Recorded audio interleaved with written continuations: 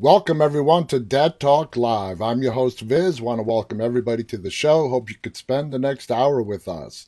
If you are joining us for the first time and want more information about our show, please visit us on the web at deadtalklive.com.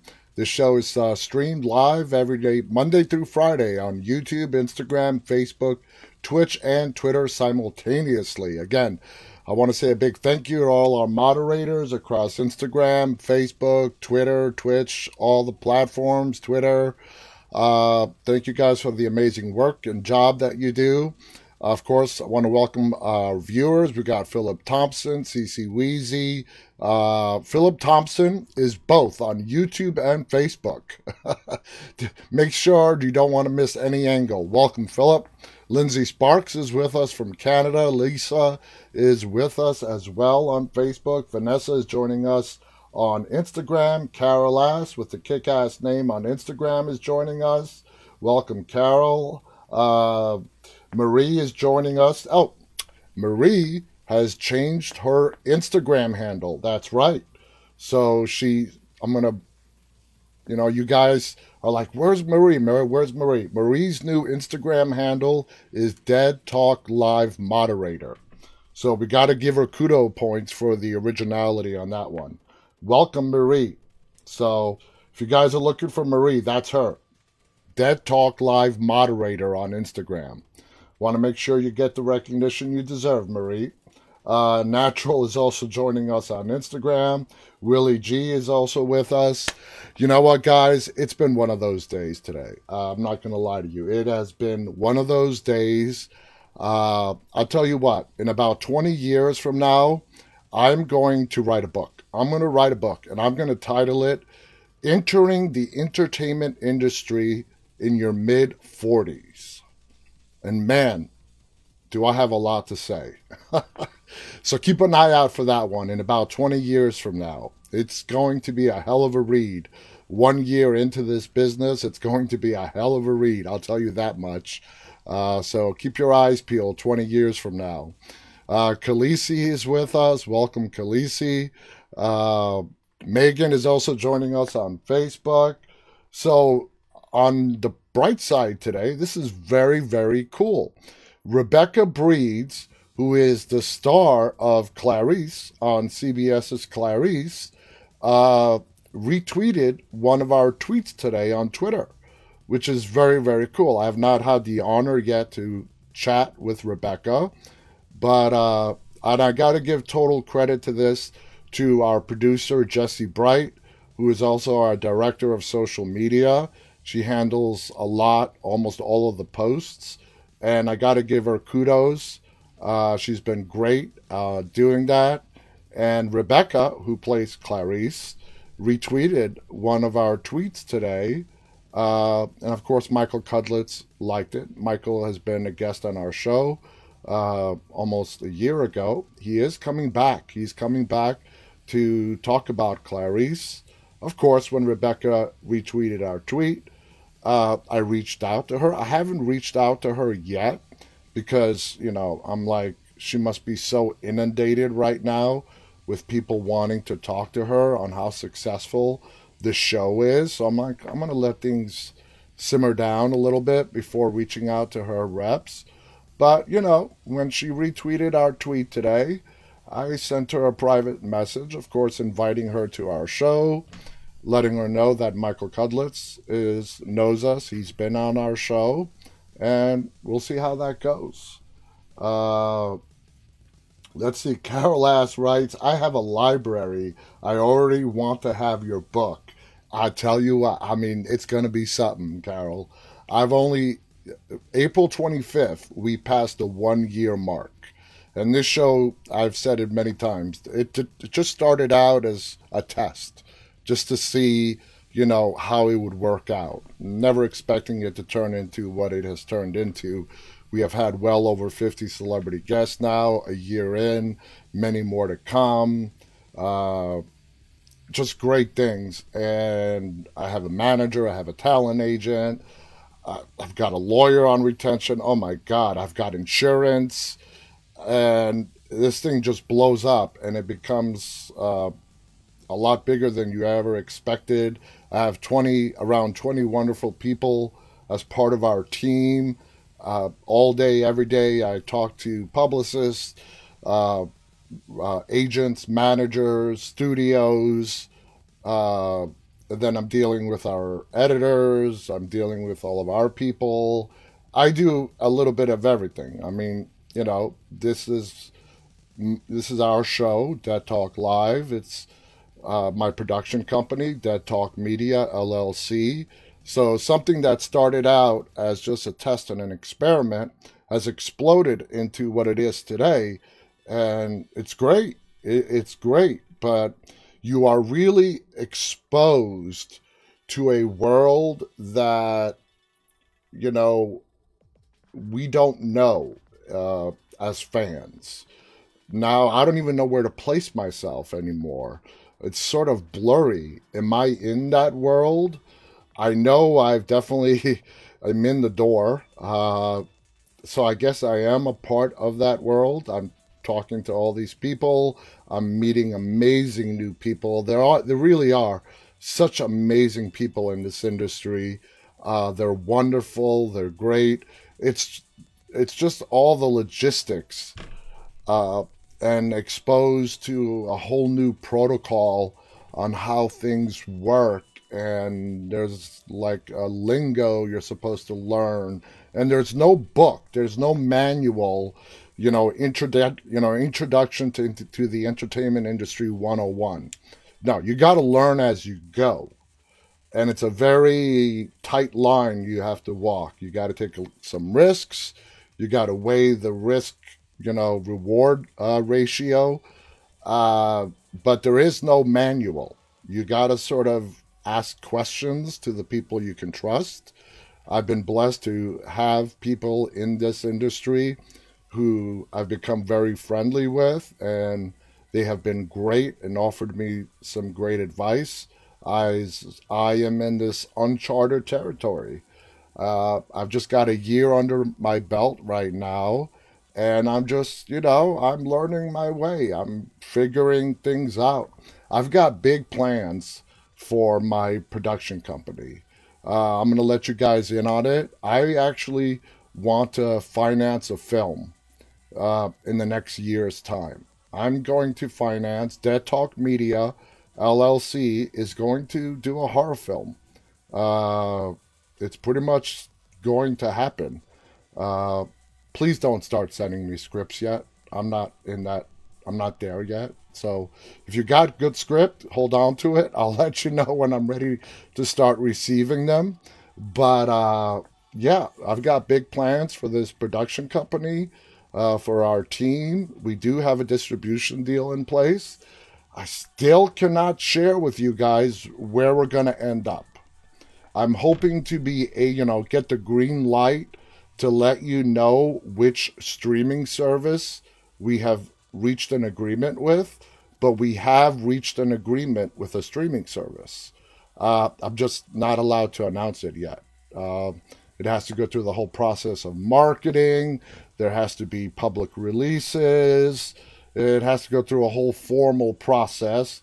And then one day, I don't know if I'll announce it here on the show, or one day you guys will open up to any one of our social media pages and bam, you'll just see it right there. Dead Talk Live is going to so and so. So please keep a lookout for that. Daniel wants to audition. Hey, why not, Daniel?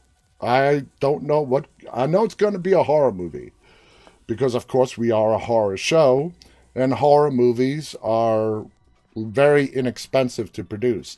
But I've always said it, you do not need a lot of money to make a good horror flick. You just have to have the right script, the right actors, the right people in place, and you can do a horror movie relatively cheap. And as I mentioned yesterday, how back in the days, there used to be the B movie category, and I went to a whole spiel yesterday on how in today's world, with everything being digital, I don't really believe the B, uh, class of movies is relevant anymore in today's world. There are so many amazing independent films, especially in the horror genre, out there that were done to what is referred to, very small to zero budgets. I mean, it's never a zero budget; it's just a saying, but it's affordable. It's very affordable. So yeah, we're gonna be making a movie. We're gonna be making a horror movie. I'm excited about it. It's gonna be an adventure. I just can't wait for it. I absolutely cannot wait to expand. Dead Talk Live is just the beginning. Dead Talk Live will always be here. This is my baby. This is what I put together, and I'm just so grateful for the team of people that have come on board. And God bless my team. And I told it to them earlier today in our chats. We have a special team chat. I told them, listen, guys, I love you. I am here, and you guys are in my list of priorities. You guys are right up there in the top. It's moving Dead Talk Media forward, and for me to look out for you guys because they are volunteering their time and have been volunteering their time because they believed in what we are doing. So it takes a great team, not a personal, not a single person by themselves can do this. So Tyler wants to be a stunt driver. All right. Uh, Daniel goes on to say Hollywood never tends to appreciate horror films, in my opinion. I think that's changing. I really do. Horror films are definitely getting the recognition they deserve, and you could totally tell that just by the sheer amount of horror movies that are coming out, especially now with, since last year and the COVID era that we're living in. They've been able to make horror movies because they are cheap. You can get a profit off of them, and they can be done under COVID guidelines relatively easier as opposed to a lot of other movies. But I think the horror genre is absolutely at its peak, and it's only going to get bigger as time goes on. People love horror movies. People love to be scared. I love horror movies. I mean, I'm not a one dimensional person where I only like horror. I like a broad variety of movies and TV shows. Hell, me and my wife watch Outlander, which I refer to as 18th century softcore porn. I don't know how many Outlander fans we have out there. Outlander is most definitely not a horror show. It's very fascinating. It's very interesting. We've been watching it slowly because of how busy we both are. We're still almost reaching the middle of season 4. But I refer to Outlander. And for those of you guys that watch Outlander, Lindsay Sparks watches it. It is most definitely 18th century soft core porn. Those two just cannot keep their damn hands off each other. I'm talking about Jamie and Claire. I mean, come on, guys. Get a room. Jeez. I mean, get a room. I mean, it got to the point where I was like, I go to my wife, all right, ready to watch our softcore porn for the week? Oh, God. I love the characters, Jamie and Claire, but man, those two just can't keep their hands off each other. Is there a place on this planet where they haven't done it? They've done it on a boat. They've done it in the woods. They've done it in a castle. I mean, hell. The only thing that's missing is they haven't joined the Mile High Club. And I'm sure if Jamie travels back to the present day time, back into the 1970s, where airplanes do exist, they'll check that off their list as well. Anyway, I love Outlander. I really do. We just started watching it as my wife has read the books. I have not read the books. So we gave it a try and we got hooked from the very first episode. I love that show. So I'm not a one-dimensional person. Horror is not the only thing I watch. It's my favorite genre, that's without a question, but it's, I'm not one-dimensional in that way. Khaleesi writes, is it as bad as Game of Thrones? Well, Game of Thrones is the soft core slash hardcore porn in Game of Thrones is a lot more spread out. In Outlander, it's just between those two bunny rabbits who go by the characters of Jamie and Claire. They can't keep their hands off each other. You know? It got to the point where I'm like, when they got to one of those scenes, I'm like, all right, I've seen this a dozen times already. I'm just going to skip forward this because we've seen it so many times. All right. Enough of me rambling. Let's get on to some news, all right? How horror fans really feel about the 80s special effects versus CGI. Now, this should be interesting. When digital effects and CGI began appearing in films in the early 90s, the possibilities of the technology seemed limitless. While some of those early efforts were pretty rudimentary, films like Terminator 2, Judgment Day, which was released in 91, Jurassic Park, 92, showed just how much potential the new special effects had.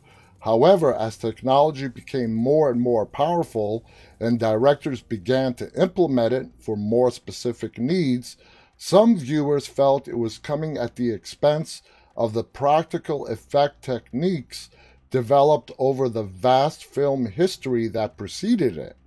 After all, filmmakers have used creative props, sets, and special effects to show audiences something special ever since George Méliès shot A Trip to the Moon in 1902. The director used some of the same effects in the first horror film ever made. In the beginning, practical effects had a critical advantage over CGI. Price. That's why the folks behind horror movies, often films produced on a lower budget, mastered creative practical effects in the 80s and 90s. However, as time marched on, CGI became more accessible and affordable. And to give you the perfect example, just look at my background. It's a screen, that's CGI right there. It has become a lot more affordable and practical, presenting a very price-friendly alternative to constructing elaborate practical effects. These changes have been divisive amongst horror film fans who took to the internet to let people know how they really felt about classic 80s special effects versus computer-generated graphics. The debate between whether old school practical effects were better suited to horror films than CGI has gone on for decades at this point, and proponents of either side can be found on forums, of course, such as Reddit. One thread started, asked fellow horror fans if they agreed with their preference that cheesy 80s special effects are way better than CGI. The post received hundreds of comments, with many users reminiscing about the transformation of Frank in the 1987 film Hellraiser. Oh God, was that gruesome. As a particular favorite, one particularly insightful post noted that not only do practical effects have a tactile presence in the final film, but they also provide a tangible object to which actors can respond. Excuse me. And that is absolutely true. Put yourself in the actor's position for a second. You are standing in front of this giant green screen, and you are supposed to act and interact with things that are not in your physical environment. That is very difficult to do. And kudos to all the actors today who do that. But what they're trying to say back in the 80s and 90s, when that did not exist, and it was just purely, genius special effect artists. And of course, Tom Savini is the first one that comes to mind. He was the master of it. they had to come up with actual physical props that the actors can interact with, and probably made their performances a little bit more realistic. Maybe that's a debate you could have. Another person wrote a lot of practical scenes look better than CGI too, because the actors actually see what is in front of them, at least in some form. However, other fans saw the value in the positive implementation of either technology. Another commenter observed, I will agree that bad practical effects are probably better than bad CGI 90% of the time, but CGI done well is great. Practical effects done well are also great. A mix between the two done well, great. So while many horror fans are not shy about stating their preference for classic 80s special effects, it seems that others appreciate the modern filmmaking has room for both approaches. Much like science fiction and fantasy movies, horror movies ask viewers for the ultimate suspension of disbelief. Thankfully, some crafty horror filmmakers throughout cinematic history have contributed lots of effective psychological trickery dating back as far as films such as late greats as James Whale, Alfred Hitchcock, George Romero, and Wes Craven, and carried on over the years through the likes of John Carpenter, James Wan, Sam Raimi, and more recently Jordan Peele.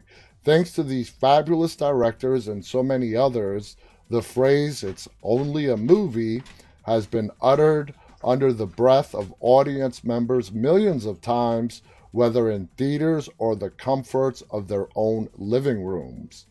The quote, "it's only a movie" phrase, however, does have its limitations, especially when some hokey special effects is splattered on big screen and nearly ruins the entire movie watching experience.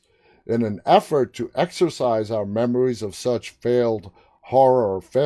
such horrid failures, we are here to relive some of the most terrible special effects in horror movies. It should be noted that these are not cheap shots at notoriously bad horror movies, or so bad they're good horror movies, such as anything from the catalog of the late great schlockmeister Ed Wood, who had a movie made after him with Johnny Depp as the starring role, or purposefully cheesy fare like the Sharknado or Toxic Avenger movies. No, these are unforgivable instances when, for whatever reason, studios and filmmakers simply should have known better. Let's see what their list is. The Talking Goat, Drag Me to Hell. Animatronic wolf howling in the movie Wolf, Jack Nicholson and Michelle Pfeiffer. Sparkling Edward. Oh, God, don't get me started on that. The Sparkling Vampire. Twilight. Okay. I mean, I like the Twilight Saga, but the whole Sparkling Vampire thing, I'm just going to leave it at that. All right. Scorpion King, The Mummy Returns. The werewolf transformation in Van Helsing. That's Hugh Grant right there. No, not Hugh Grant. Sorry, Hugh Jackman. My bad.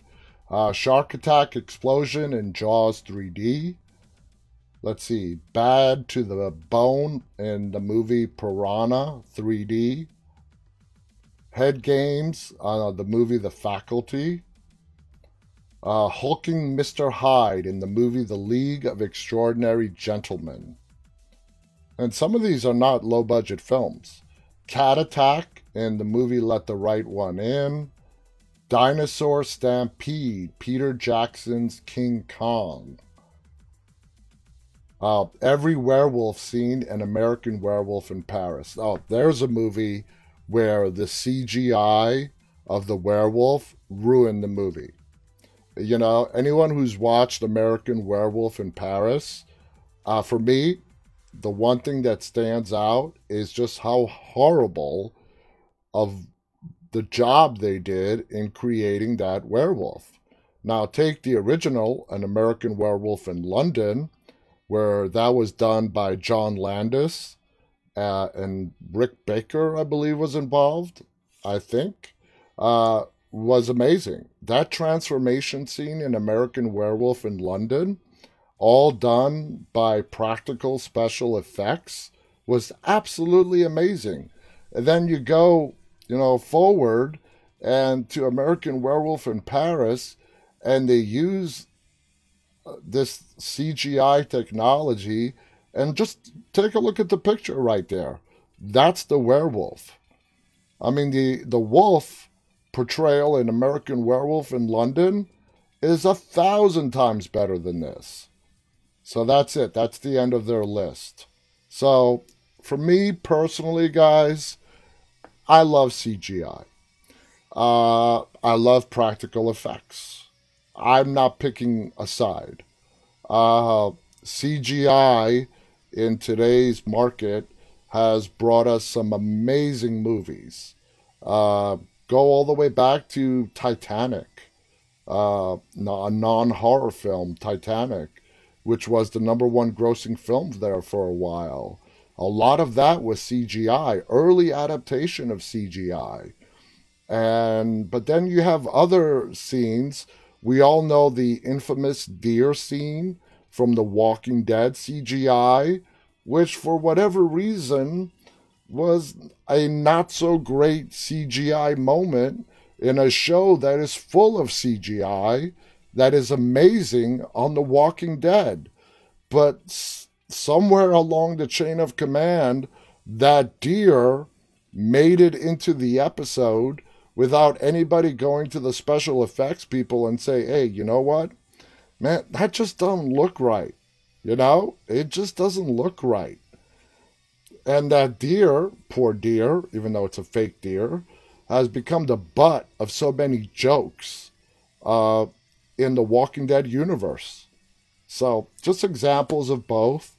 Let's go back to even earlier, to Dawn of the Dead. You had the blue zombies.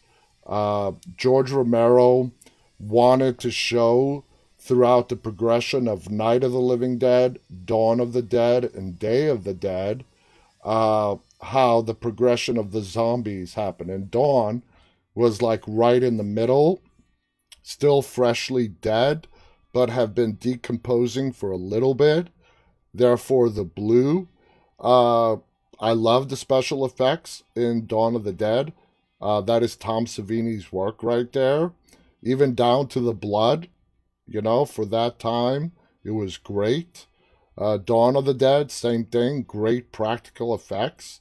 Those are, the artists, the people like Tom Savini, Greg Nicotero, owns his own special effects company. I believe it's called K&B. They do all the effects for the entire Walking Dead universe. So I'm not picking a side. I think there's good in both. I give a lot more kudos to today's actors who do such a great job in interacting in the CGI world, where they're literally, depending on the scene that they're shooting, they're standing in front of a giant green screen. And if it's windy, they have this huge fan blowing in their face. And they're supposed to act, wherever that image on that green screen projects them. It could be in the middle of a rainforest. It could be walking the streets of Washington, D.C. Going back to another famous CGI scene in The Walking Dead. I believe it was the beginning, it was the beginning premiere episode of season 9 when our survivors from The Walking Dead ventured into Washington, D.C. to go to the Smithsonian Museum of Natural History to scavenge for farming supplies. That was all CGI. It was pretty well done. It was pretty well done. So, anyway, let's move on. Now, here's an interesting one. Why Negan must die in the final season of The Walking Dead. I mean, either way, if they do kill off Negan's character in 2022 when the second half of season 11 airs, that doesn't mean we're not going to see him in any of the spin offs. So let's see why they think Negan must die in the final season of The Walking Dead. The final 24 episode season of The Walking Dead continues to shoot in Georgia, with the first 8 episodes set to premiere in August 22nd, I believe.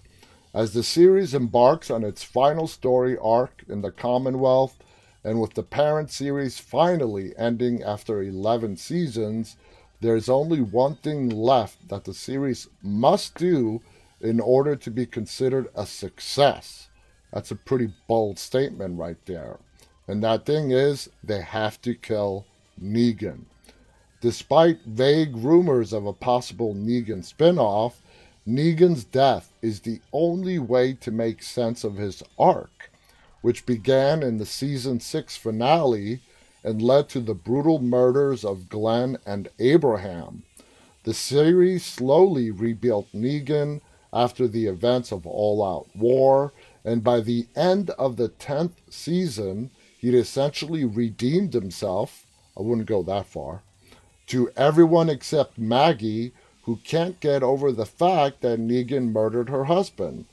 They make it sound like, get over it already. There's one way, however, to achieve that, and that is by substituting Negan into Rick Grimes' arc in the comic books. Khaleesi says, yep, the premiere is going to be August 22nd of this year. Now, in the comic books, Rick, Michonne, and company arrive at the Commonwealth, a fully civilized society, 50,000 strong, with all the amenities of a modern civilization, including courtrooms, concert venues, even a military. However, the Commonwealth, which is run by Governor Pamela Milton, is not a egalitarian society. Despite the events of the apocalypse, the citizens of the Commonwealth are placed within the society based upon their pre-apocalyptic jobs, and we have discussed that before. In other words, lawyers, doctors, and politicians continue to maintain their positions at the top of the hierarchy, and while those who worked in more menial jobs continue to live in the bottom rungs. This arrangement doesn't sit well with Rick Grimes, who successfully shakes up the system and is even considering running for governor of the Commonwealth. Ultimately, however, he didn't get the chance because Rick, who was so relaxed enough in the New World Order that he had helped to build, that let his guard down and is shot and killed by the governor's weak, sniveling son, whose name is Sebastian Milton, while Rick was in bed.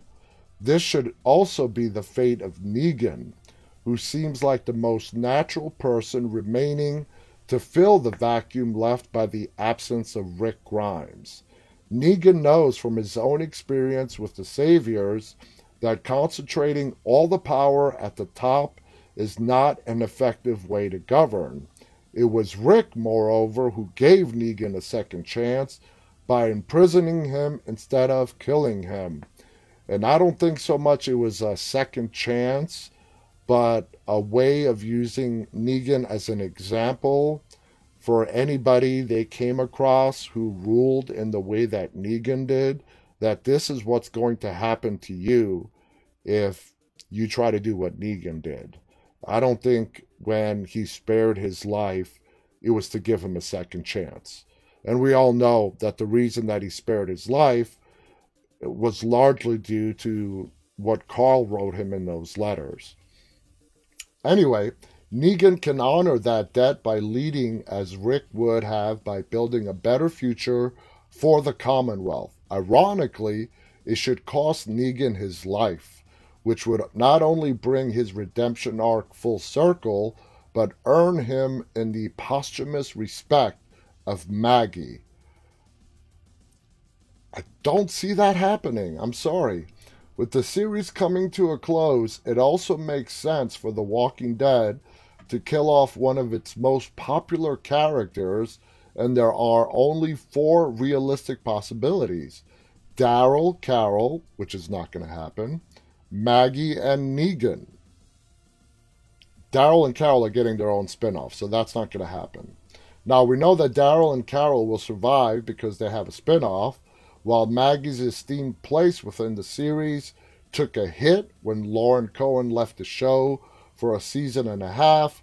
Negan's death would thus have the biggest impact and more easily fulfill the story obligations of Robert Kirkman's source material. It would also be devastating for fans of The Walking Dead, but that's the point. More importantly, it would not allow Negan to fully redeem himself. But Negan's death would also provide the story with some poetic justice. A senseless death would be fitting for a character responsible for so many senseless deaths as the leader of the Saviors. It has to happen for The Walking Dead to end on the right note. Negan can help to make the future a better place, while also finally facing the consequences of his past actions. It's a win-win for everyone. Now, obviously, this is just an opinion piece. I can't say I agree or disagree with it. It might be the right way, depending on how the writers write it. I think if they end the Walking Dead main series with Negan dying a senseless death, it's really going to put off a lot of people. But if he does end up dying in a way of him sacrificing himself to save the community, I think that could be a risk worth taking. I really do. It all depends on the writing. It all comes down on what the buildup is and the eventuality of how his death unfolds. So it's really up to the writers, and we'll have to wait and see. So let's see. Now, this is another Walking Dead article. This is about Fear, on how Fear the Walking Dead supports the John Dorie and Season 6 villain connection theory. I have no idea what theory they're talking about. That's the only reason why I'm bringing this article up. You can see right there in the picture, you see John Dorie, obviously, and our newest villain, Teddy, played by John Glover. Fear the Walking Dead Season 6, Episode 11, all but confirms that the theory about John Glover's Teddy being connected to John Dorie's backstory. I have no idea what they're talking about. Fear the Walking Dead's latest episode, all but... Okay, I hate when they repeat that. It's been speculated for a while that John Glover's Fear the Walking Dead character would turn out to be the same person that was previously discussed by John in Episode 4. I'm trying to remember what they're talking about. During the key, John was wrestling with a huge dilemma related to the fate of Janice, played by Holly Curran, who he was sure was being framed for a murder she did not commit. Of course, Janice was the one that Virginia strung up to the tree to cover up what her sister Dakota did, and she suffered a very bad death. Let's just, we all know the story. While struggling with what to do, John told Rabbi Jacob a story about a similar moral quandary that his father found himself in decades ago. Oh, now I see where they're going. Apparently, his father and the police force were on the trail of a serial killer who had killed several women. They figured out who the culprit was, but didn't have enough to get a conviction. So to put a dangerous man behind bars, John's father did what he thought was right and planted evidence in his closet. His actions alienated his friends, but resulted in the serial killer being incarcerated. So what are they trying to say? That Teddy is that serial killer? Let's keep on reading. The details Dory gave about this serial killer led fans to wonder if Fear the Walking Dead was building towards him becoming an actual character on the show, specifically the one played by John Glover. As someone who was put in prison several decades ago, he'd have had to be played by an actor who was at least in his 70s. And Glover did fit the bill for that. And comments from the showrunner about the next villain having something to do with John further reinforced that theory. Now that he has been officially introduced, it's become quite clear that Teddy is indeed the man John described. I am not so convinced. I'm not saying it's not. And if it is, well, John is dead. Uh, is there any way to connect him to that story? The only person that we know who knows about that story is Rabbi Jacob, Peter Jacobson. Now, I know that Rabbi Jacob is coming in for a big story. Peter Jacobson is just too great of an actor to keep him in the background as they have been for a while now. There is a story coming for him, and it's going to be a huge story.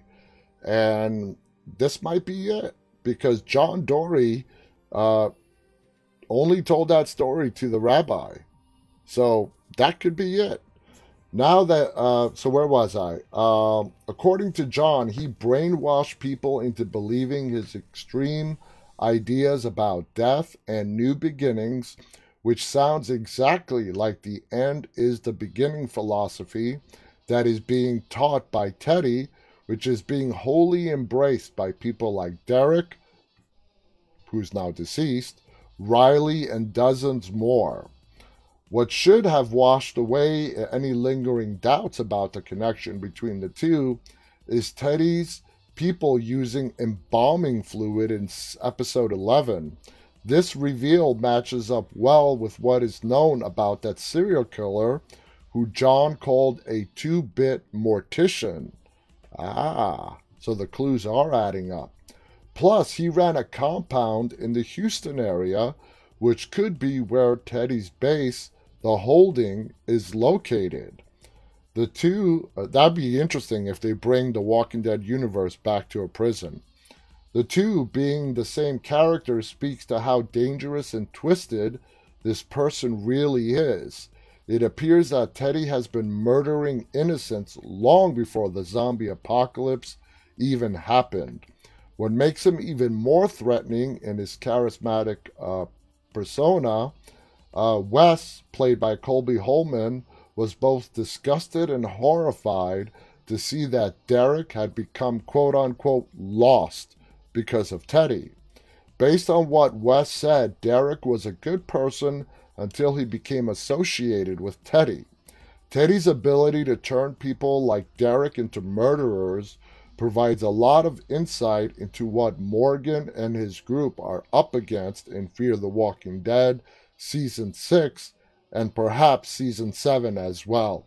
And I can almost guarantee you this whole Teddy storyline is not going to wrap up in the next 5 episodes. It's not. This is going to spill over into Season 7. It could be that as their final conflict heats up, one among them will end up discovering Teddy's past and attempt to expose him. And that would be a great storyline to give to Rabbi Jacob. Peter Jacobson, who has been a guest on our show, is an amazing actor. I have known him. I've been watching him on the screen for so long now. He was a huge part of the show House, and it was such an honor to have him on this show and to talk to him for a full hour. It would have been fitting for this role to go to John, but unfortunately his death makes that impossible. So what do you guys think? Do you think Teddy is that crazed serial killer that John Dory told Rabbi Jacob about? I mean, everything that happens on The Walking Dead, every conversation has the ability to, if it's being, if time is being spent on it, like the amount of time they spent on John telling that story, it's done for a reason. It's done for a purpose. And I think that would be great. And I know there's a big story. I mean, I don't know, no, but there has to be a big story coming up for Rabbi Jacob. He's just too good of an actor to just keep as a background supporting character. He's getting a big storyline coming, and I think this would be the perfect one. I really do. So check. Oh, we're already 45 minutes in. Oh, God. All right. Let's see. I wanted to find this out. Why American Horror Story Season 10 will be split into two parts. Now, as we've discussed before, there's going to be two stories in the upcoming American Horror Story. One is going to be by the sea, the other one is going to be by the sand. Beyond that, we really don't know much else about it. It is returning for its 10th season later this year. Fans will find a return to the familiar as well as some changes.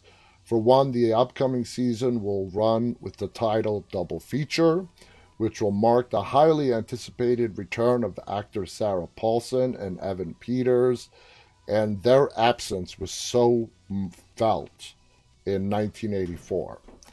As I've stated before, I was not a big fan, even before I watched a single episode of 1984, going back to the 80s slasher flicks. But definitely not having Sarah Paulson or Evan Peters in it hurt that season badly. And I'm so happy that they're both coming back.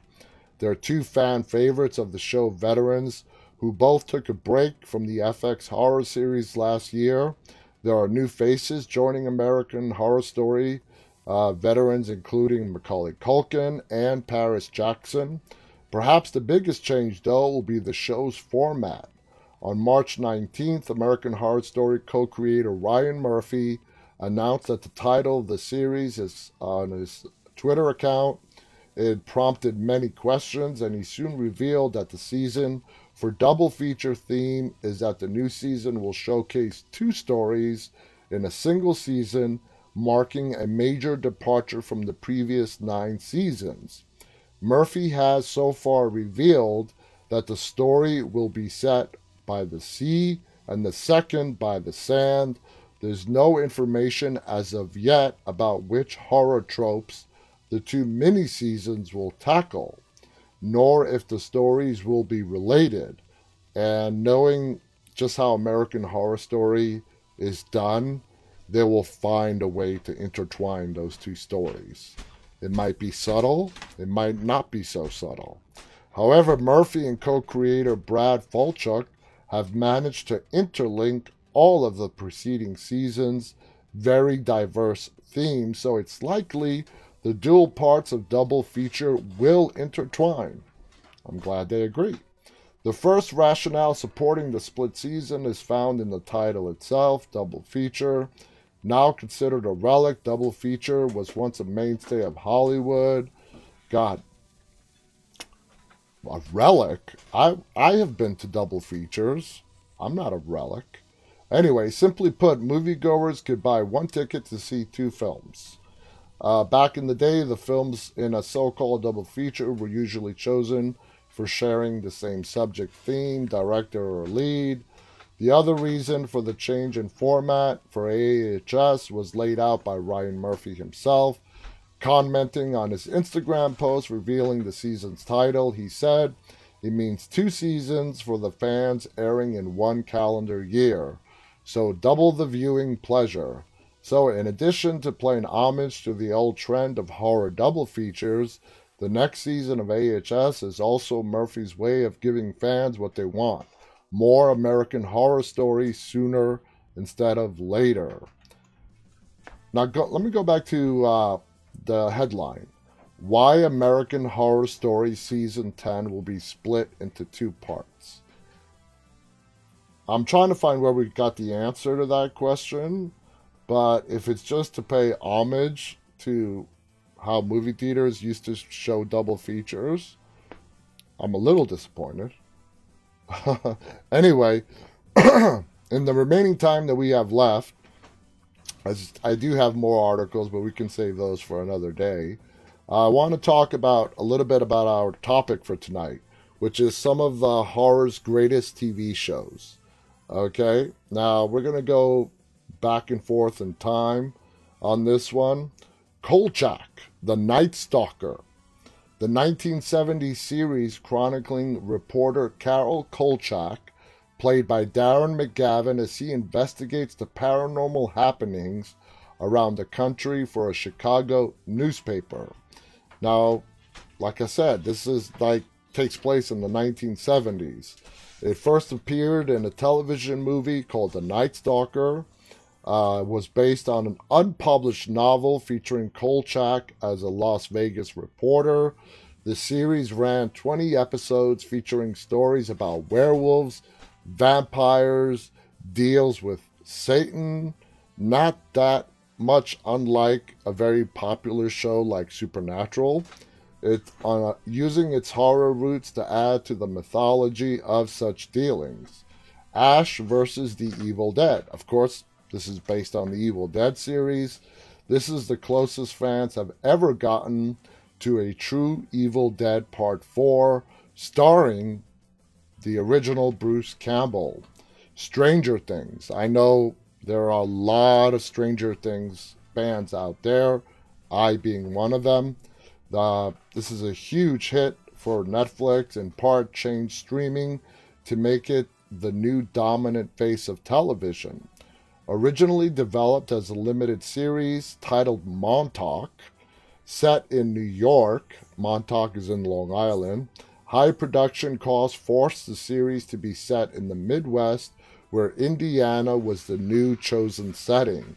Heavily inspired by horror of the 80s, specifically the works of Stephen King, and those of you out there who actually watch Stranger Things know that the time frame it takes place is actually in the 1980s. The series was a result of the Duffer Brothers' pitch for an adaptation of Stephen King's It, due to their inexperience behind the camera. And now, of course, horror TV shows, The Walking Dead. The Walking Dead revolutionized horror television, in my opinion. A fan favorite with so many people. This is the show that reignited the water cooler talk and put AMC on the map. And that is no joke. AMC has had a lot of great shows like Breaking Bad, Mad Men, but it's The Walking Dead and Breaking Bad. Those two are what really put AMC as one of the leading, channels on cable TV. Of course, we all know it's based on Robert Kirkman's comic book by the same name. Kirkman's approach to the show was to make it different from the comics, so anyone who read the comics would still be surprised on the twists and turns and differences taken on by the TV show, but still holding true to a lot of what the comic books were about. It is the number one rated cable drama still to date. The Walking Dead is the number one cable drama, which is a big title for it to hold. So moving on to another AMC hit, I mean, Nosferatu on AMC is the modern twist on vampires. It is based on a novel by Joe Hill. It is a great show. I feel like it just did not get the recognition that it deserved. And even though it was popular, it nowhere near reached the popularity of The Walking Dead or other AMC shows like Breaking Bad, Mad Men, and so on. Of course, Supernatural. I think Supernatural has gone on for 15 seasons. It's a true powerhouse in horror television. The Warner Brothers original series that chronicled the Winchesters as they hunted just about every supernatural creature there is. the longest continuously running American horror and fantasy series, lasting 15 years with over 300 episodes. The series was particular in its use of Judeo-Christian mythology, but also referenced mythology from other cultures such as Nordic, Native American, Hindu, and others appearing on the show as well. And I know we have a lot of Supernatural fans out there. Lindsay Sparks says, I love Supernatural as well. Let's see what else we have on the list here. From Dusk Till Dawn, Robert Rodriguez, El Rey original series adapted from the very great horror flick, vampire flick, retells and alters the events of the first film, including adding in characters like Seth Gecko's wife.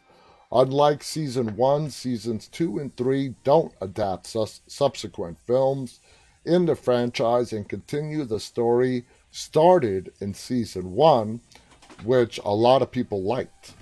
Let's see, Castle Rock, the fabled city of Stephen King's works telling the odd horror tales around the universe of King's work. It's a unique Stephen King adaptation. Neither season of Castle Rock is based on a particular book, but the town instead. It does reference numerous King's works, such as The Shawshank and Misery, featured Pennywise actor Bill Skarsgård in both seasons, albeit only in cameos in season 2. One of my all-time favorites, The X-Files. I grew up watching The X-Files. You know, Scully and Mulder. You know, David Duchovny and Gillian Anderson. You know, what a great TV show.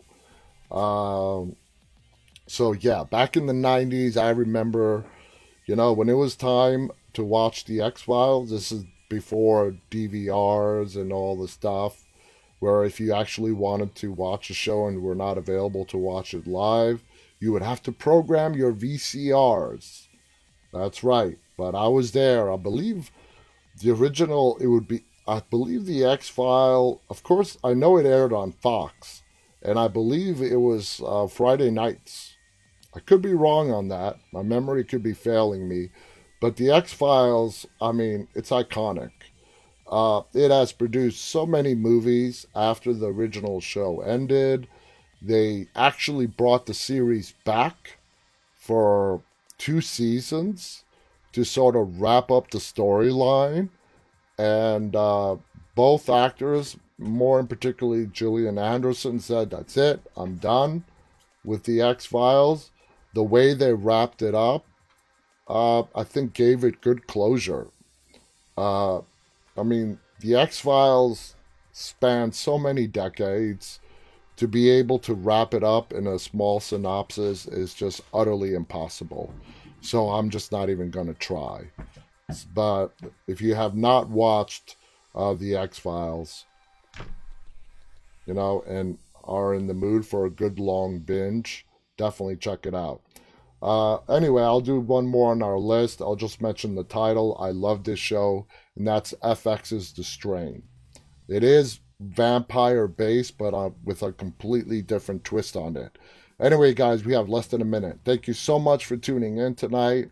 It's been a great hour. Love talking to you guys every night. Please visit us at deadtalklive.com.